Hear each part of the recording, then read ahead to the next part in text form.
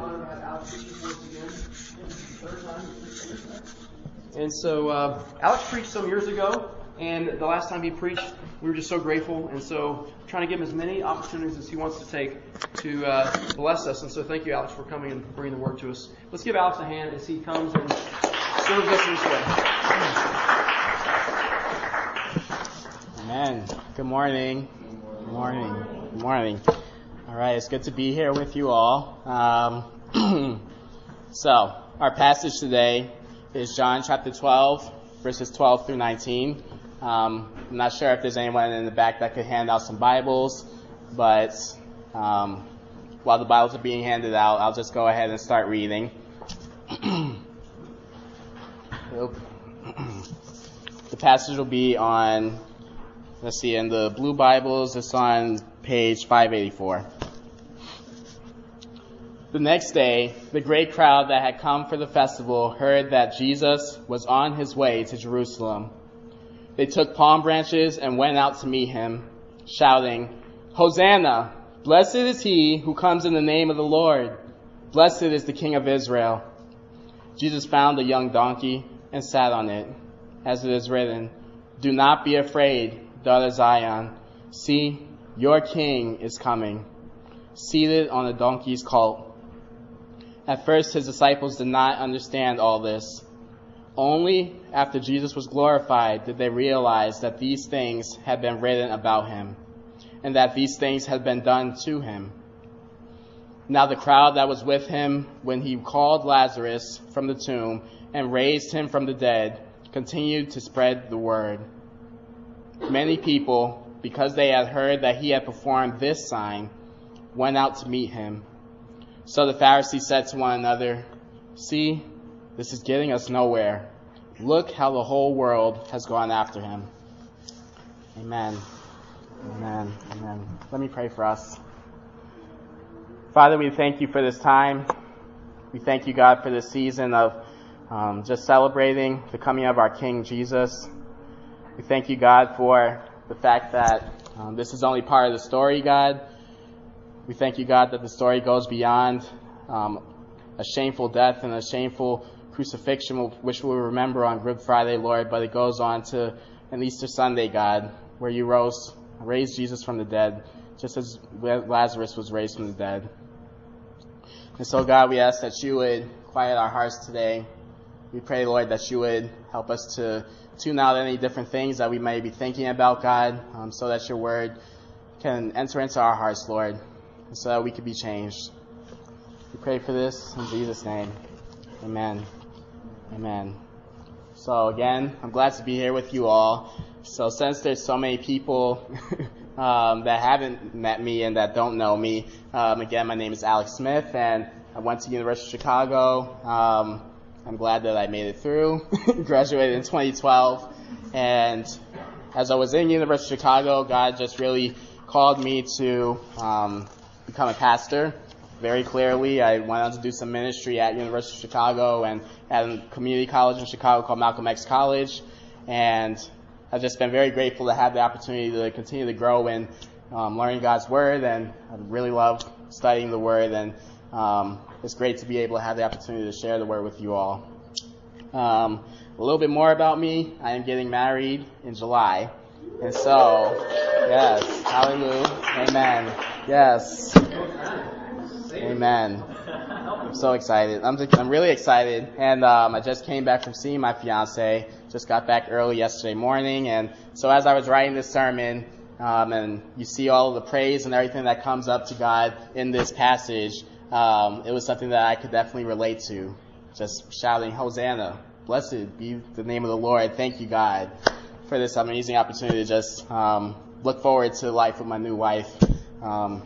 In so many months. And so, yes. So with that, let's enter into the passage. So something that's important to remember about this passage is that it's part of a larger book of the Bible, John, the book of John, one of the Gospels that looks at the life of Jesus and the ministry of Jesus. And one of the things that's really important is to recognize what comes before this passage in John chapter 11.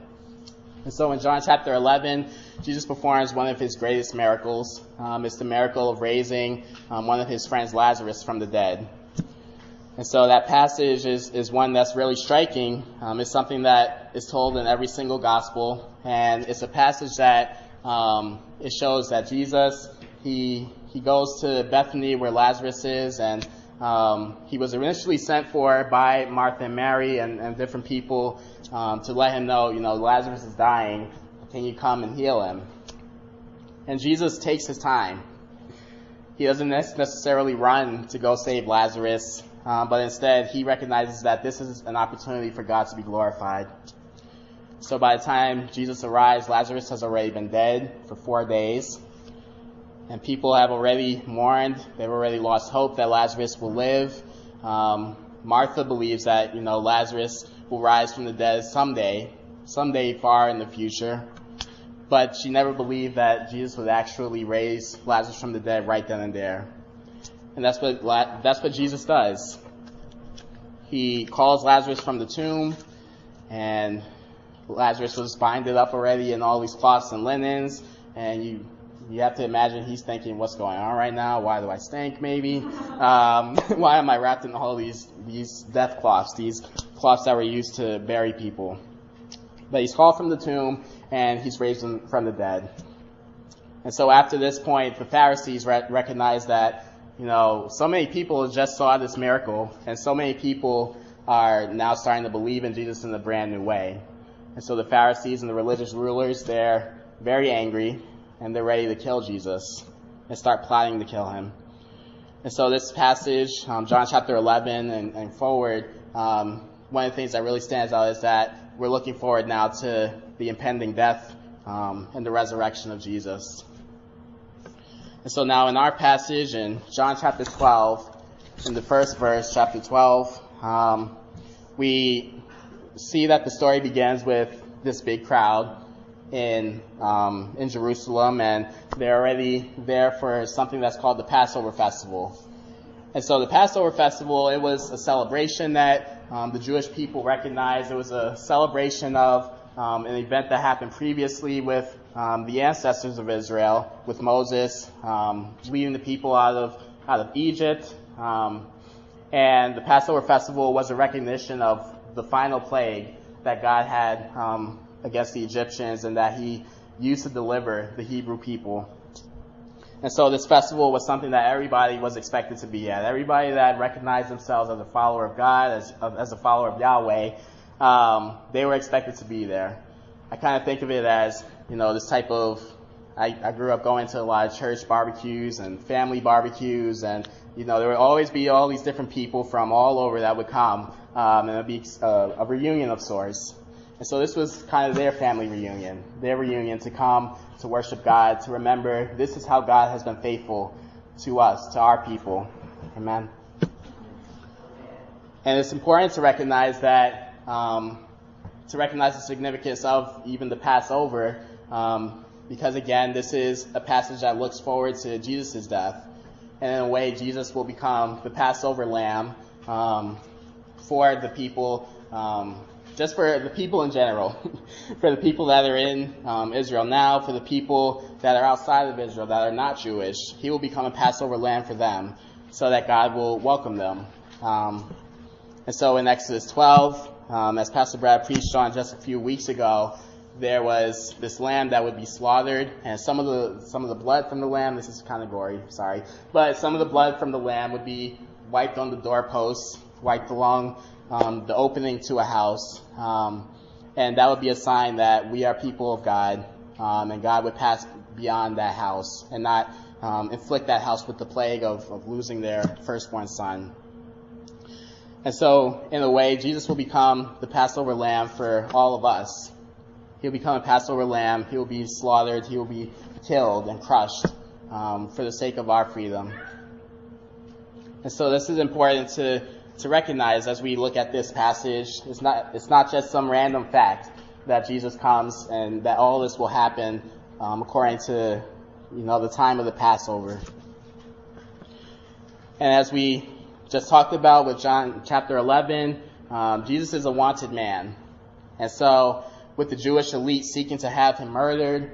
It's probably not in Jesus' best interest for him to, come and make a big show at the biggest Jewish festival, and to have all the Jewish elite seeing him, basically showing them up and, just kind of saying, I know you guys are trying to kill me, but I really don't care. And that's Jesus' response, though. Jesus already decides that he's going to go back to Jerusalem. He's going to go back to the region. And the disciples, they really don't seem too excited about this. They actually want to live. They want to keep their lives. They want to see their families. They want to see their friends. They want to eat. They want to have a good time.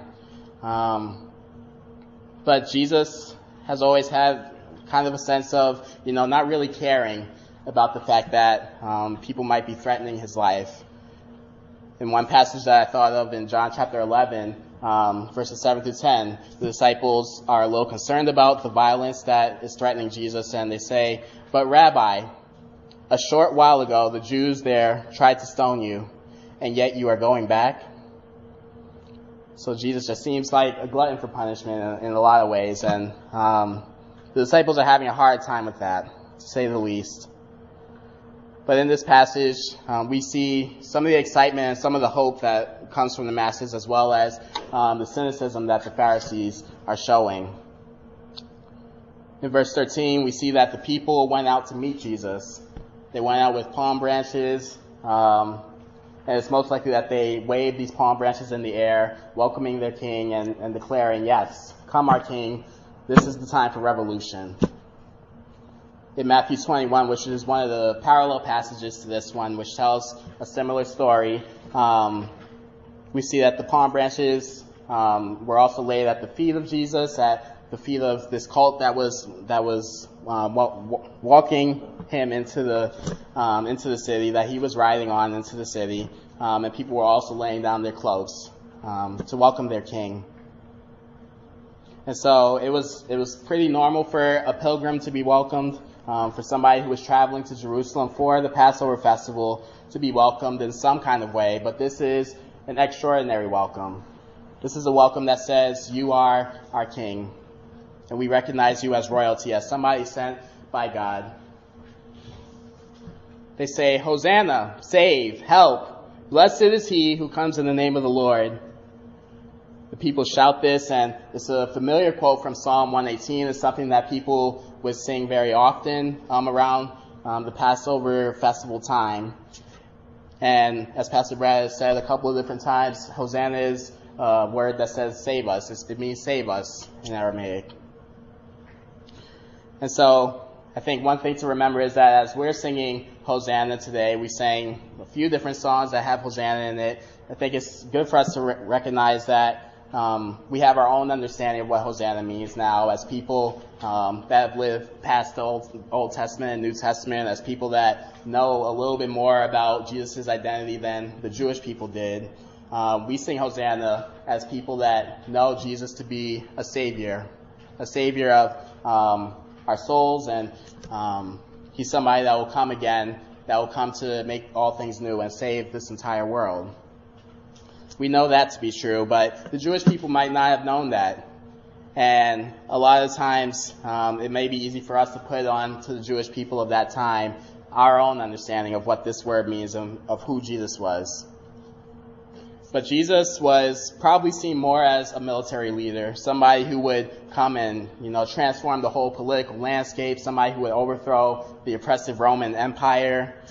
He wasn't viewed as somebody that would bring some kind of salvation in a kind of eternal sense, necessarily. And so the image that I got, I'm a huge Lion King fan, is they may have had an image of Jesus more as Simba, coming back to Pride Rock after Scar has come and, he's ransacked the whole place, he's put his hyenas over everybody, and he's become the king of this land, and he thinks, Simba's dead, I'm going to take over. And so people might have seen him as kind of like Simba coming back and, overthrowing Scar, and eventually there's rain coming down, and he roars, and he's triumphant and all these things. They may have seen Jesus in that kind of way. Or they may have seen Jesus as, I think a more recent illustration is Katniss Everdeen. I love Hunger Games.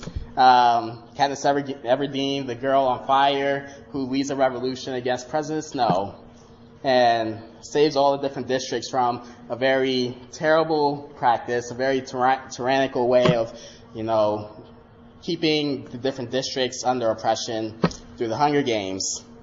And so Jesus would have been seen in this way, as a revolutionary leader to transform a political landscape. And it's understandable that the Jewish people would see him in this way, or that they would have, this desire to see a political reform happen, more so than thinking about some future salvation. After years of being displaced, conquered, exiled, stomped on, and told that they aren't as valuable as other races and ethnicities, they're tired, and they're worn out, and they're ready for change. They are not simply concerned about the future, because many of them may not have felt the luxury to think more about the future and about Jesus coming to, bring a new world and a new kingdom in the future in all of its fullness. Amen. The Jewish people had an understanding of a Messiah who would come and bring the promised land back to Israel, and who would gather all the people of Israel back into one place, and who would, trample all the different powers and other kingdoms that would come and take over Israel and that have oppressed them. And this is something that even the disciples would continue to think of when even after Jesus is resurrected and Jesus has taught them all these different secrets and he's about to ascend, but they still ask in Acts 1:6, after all this time of Jesus teaching them these secrets and everything, they ask, are you about to restore the kingdom to Israel? So this was something that was deeply embedded within the Jewish people. It was something that was deeply looked forward to. This political revolution, this restoration of material gain, and this restoration of land to the people. The people say, blessed is the King of Israel. And so the people are correct in identifying Jesus as royalty, as a king, as the one that will save him. But they're very limited in their view. Jesus as Messiah is not just concerned with the Jewish people's present freedom, but he is also on a mission to bring hope and freedom to all who are broken. Amen.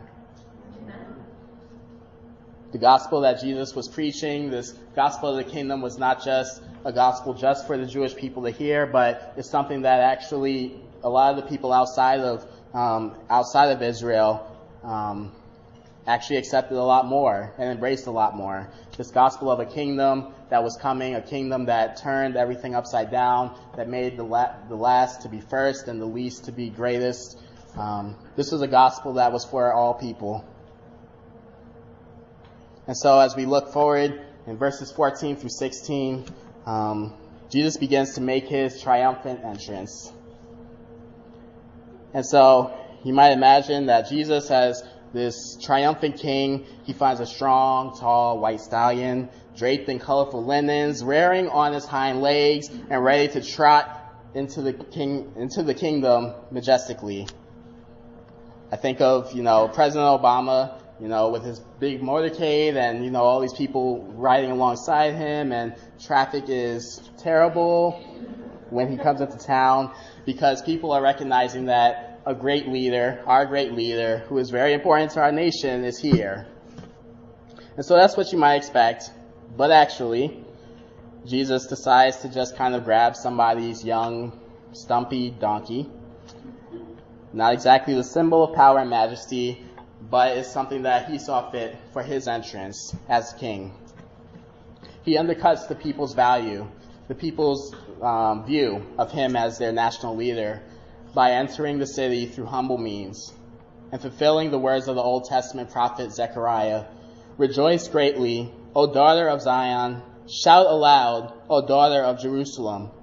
Behold, your king is coming to you.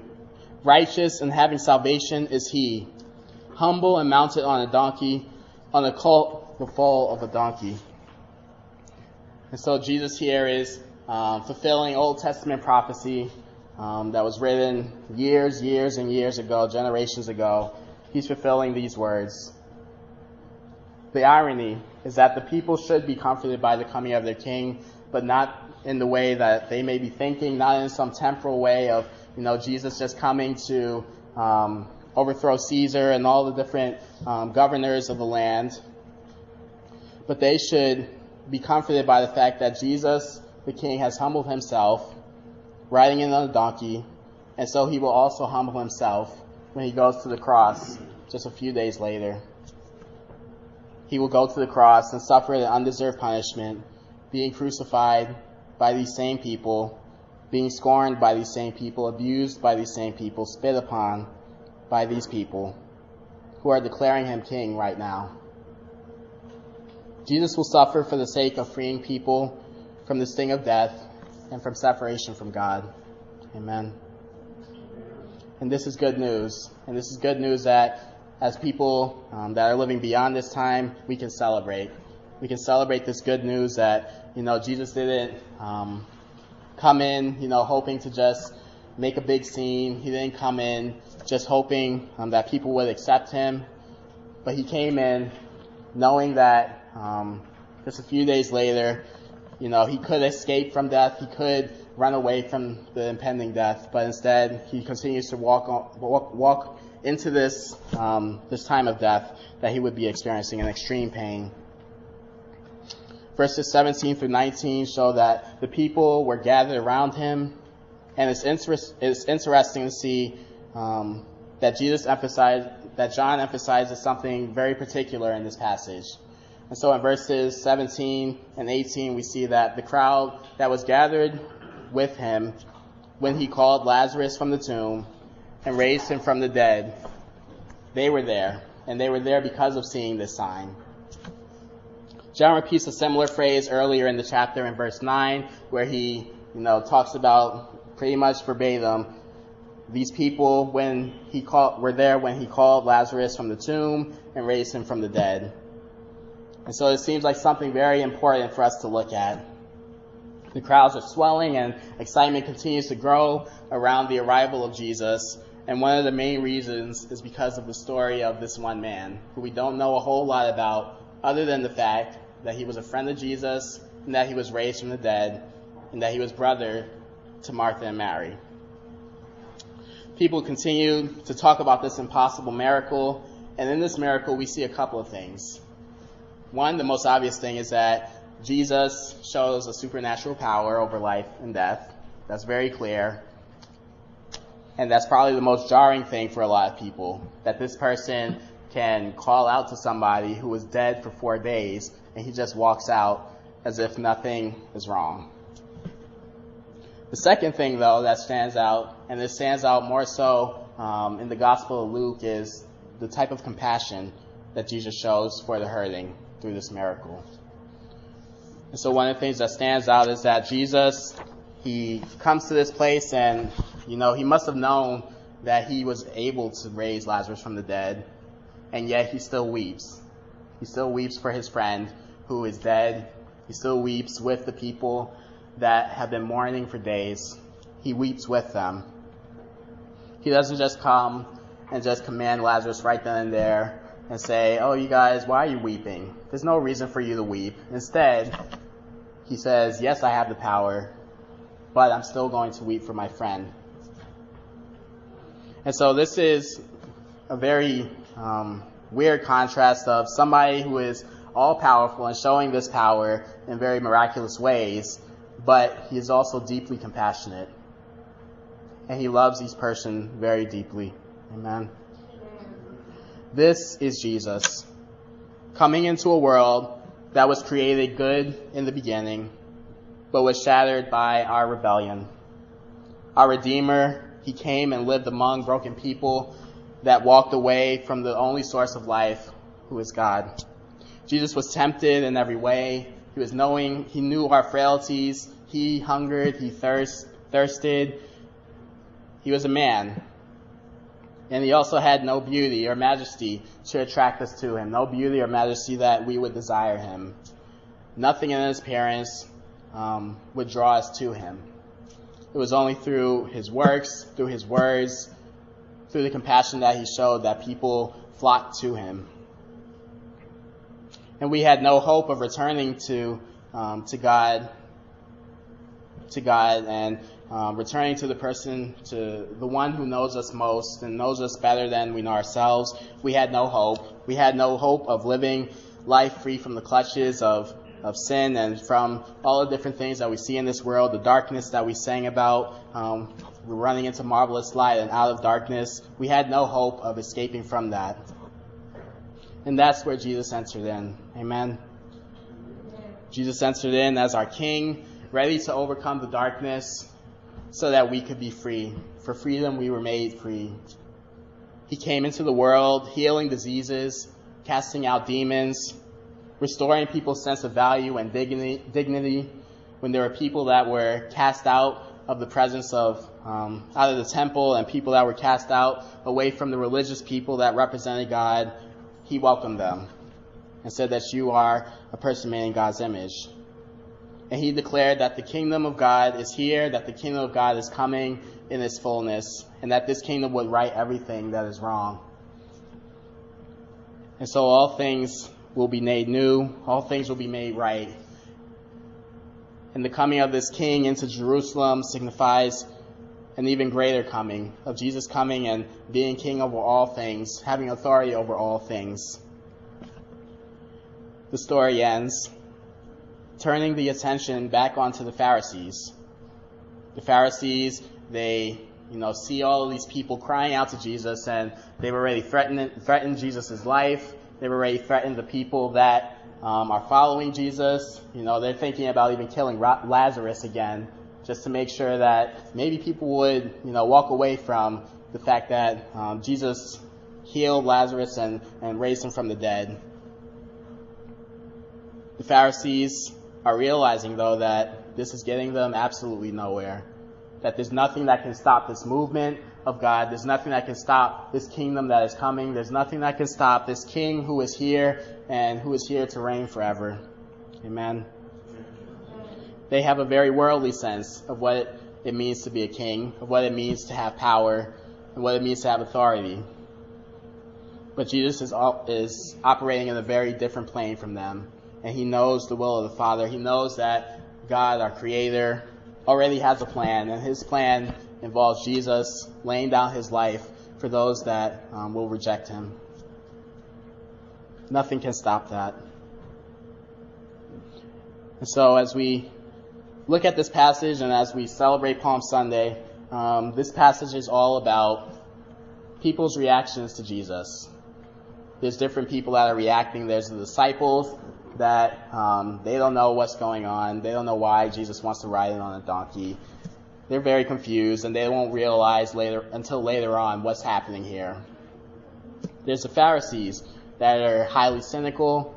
They think that Jesus is actually here to, destroy their system of beliefs, destroy the structures that they worked so hard to keep running and to keep going.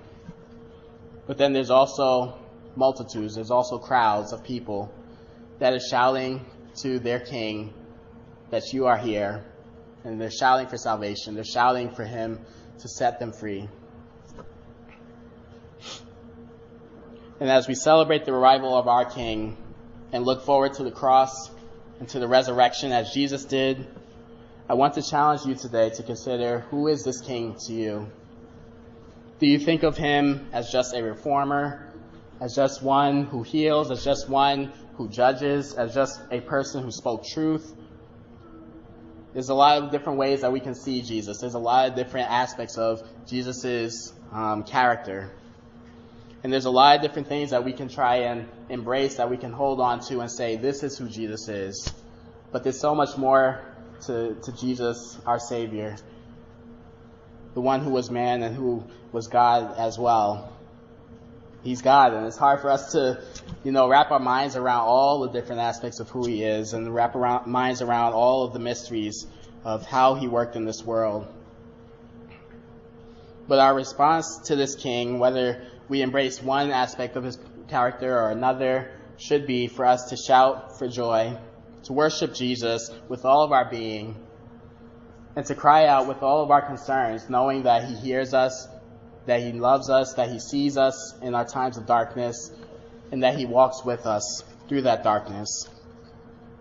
And so my question as well to you is, what is your story?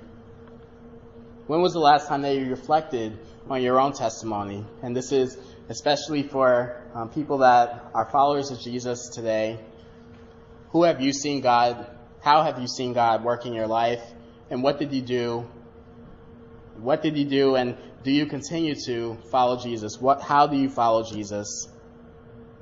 It's important for us to understand our own testimonies, understand our own stories, and see the ways that God has worked in our lives, seeing the ways that He's done miracles, the ways that we may have seen Him call us out of dark places in our lives and call us into new places of life, call us to serve different people. Even the ways that we've seen Him work in our families, in our friends, we should be sharing these things. Because this story, this passage just shows us the importance and the power of stories, the importance of people hearing the testimonies of, Lazarus being raised from the dead. And we don't even see that Lazarus was the one necessarily telling his own story, but it was just the people around that saw this miracle and continued to tell the story. We have to share the story of God's faithfulness in Scripture, but then our own stories of God's faithfulness in our lives. And so I want to share with you a little bit more of my own story as somebody that grew up in a Christian home and grew up with a family that, we study Scripture together. We listen to gospel music a whole lot of the time. And I went to church. My father was somebody that preached. He is somebody that preaches. I think he's actually preaching next week or something. But I grew up in a home where, I learned a lot about Scripture. And me and my sister, we were raised together to love God, to know who God was, and to be able to talk about the Scriptures and talk about our own testimonies. And something that ended up happening, though, was that my sister would eventually realize that she herself didn't believe in Jesus. She's my older sister, 4.5 years older than me, and she's going to be the best lady at my wedding. And so she's somebody that I'm very close to, somebody that I looked up to for my faith. And when that happened, I had a crisis of faith of sorts, where I just wondered, how could somebody, walk away from the faith? And what does that mean for my own faith as somebody that's younger than her? And I looked up to her. How can I continue on in this faith? Who is God? Who is God? Who is Jesus? What are these different rules that I'm following? I had a very one-dimensional view of God, and a lot of the different ways that I chose to follow Jesus were simply because of fear. I was afraid of, God as an all-powerful God and as judge who would strike me down if things didn't go the right way, if I didn't follow Him in all the ways that I knew I should. I knew God as the one who had the power to save us from hell and all these different things, and I was very afraid all the time. I didn't see God as Father, as somebody that was close to me, that knew me, and that cared that I was weak, that cared that I was struggling. But in July of 2006, I attended a conference where I would have my limited view of God challenged, and I would grow to understand God more as Father, more as a God who is near to us. I just remember very vividly, I was kneeling down during a time of worship, and songs were playing, and I just knelt down, and for the first time in a long time, I felt that I could actually say to God all the different things I was feeling, all the different crises of faith and crises of recognizing my own identity as a 16-year-old, trying to find my identity and trying to understand why this world is so broken, trying to understand why my family was broken in so many different ways. These were all things that I was trying to grapple with on my own. And I didn't see God as someone who cared about all these different things. I thought that He would look at those things and say, you're just making excuses. Why are you making excuses of reasons why you're not following me, why you're not able to be perfect? this was a very skewed view of who God is. And it's a view that's very different from the Jesus that we see in this passage. But that time, in July of 2006, was a time where my life was transformed, where my understanding of Jesus transformed me in a new way that would make me more embracing of my identity as somebody that, might not be the most vocal person, who might not be somebody who's always the social butterfly that's kind of able to float around and talk to every single person. There were a lot of different things that I had to grapple with, and to know that God created me in this way, and He loved me, and He wanted me to be used in a very specific way, using all these parts of my identity. And so that's just a little bit of my story of how I became free in a lot of different ways. And that's not to say that, Jesus is just a one-time person, that just one time He's going to transform you, one time He's going to set you free, and that's all the transformation that you'll ever need in this life. It's a continuous process, and it's something that I've continued to see in different ways, even as my time at University of Chicago came to an end, as now a seminary student, as somebody who's preparing to be a husband. There's just a lot of different ways that Jesus continues to transform us, and we need to be ready to share the story. And so my hope is that as all of you hear my story, that you would be able to think maybe about understanding a little bit more about who Jesus is. Think more about understanding for yourself, maybe different ways that you've seen Jesus work in your life. My hope is that we would see that freedom is available to all of us. Amen. And the call for us is to share our stories of how God has set us free, to share stories about how Jesus, as the humble King, has come to serve, and He has served us in so many different ways. Church, this is our collective call. You have a story. Your story is important, and there are people who have lost hope, who desperately need to hear this story.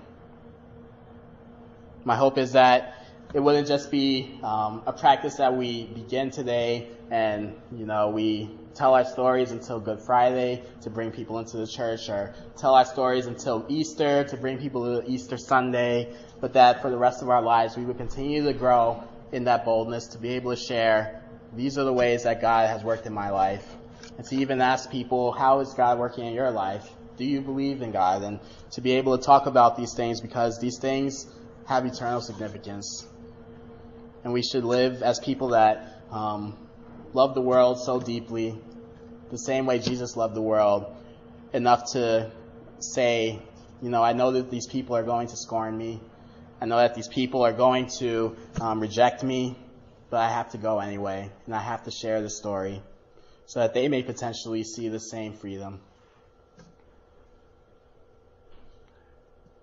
The good news is that Jesus has come.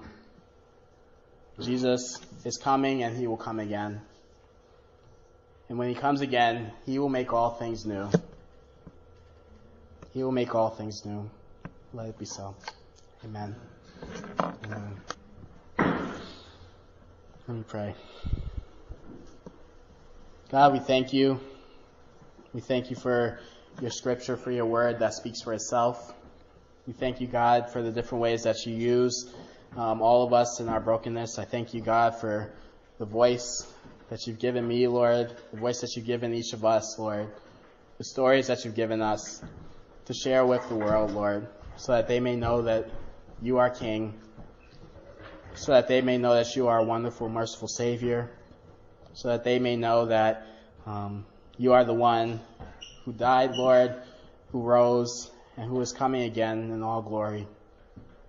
God, I pray that each of us, Lord, whether we are Christians or not, would see the way that You are working in this world, that we would see the ways that creation just continues to speak of the ways that You are working and continues to show different parts of Your identity, God. And I pray that You would help us to see those things clearly.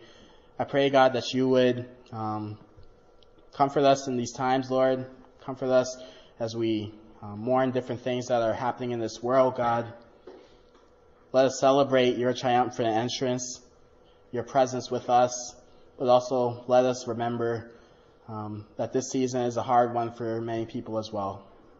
And there are many people that are hurting, longing for your coming again. God, we thank you again for this time. And would you write your word on our hearts, God, and let us be transformed. In Jesus' name, amen. Amen. Thank you, Alex. Let's stand together as we respond to the good news that Jesus has come. He's coming again. And with the eyes of faith, we will hope, because His coming will shape and change the whole world.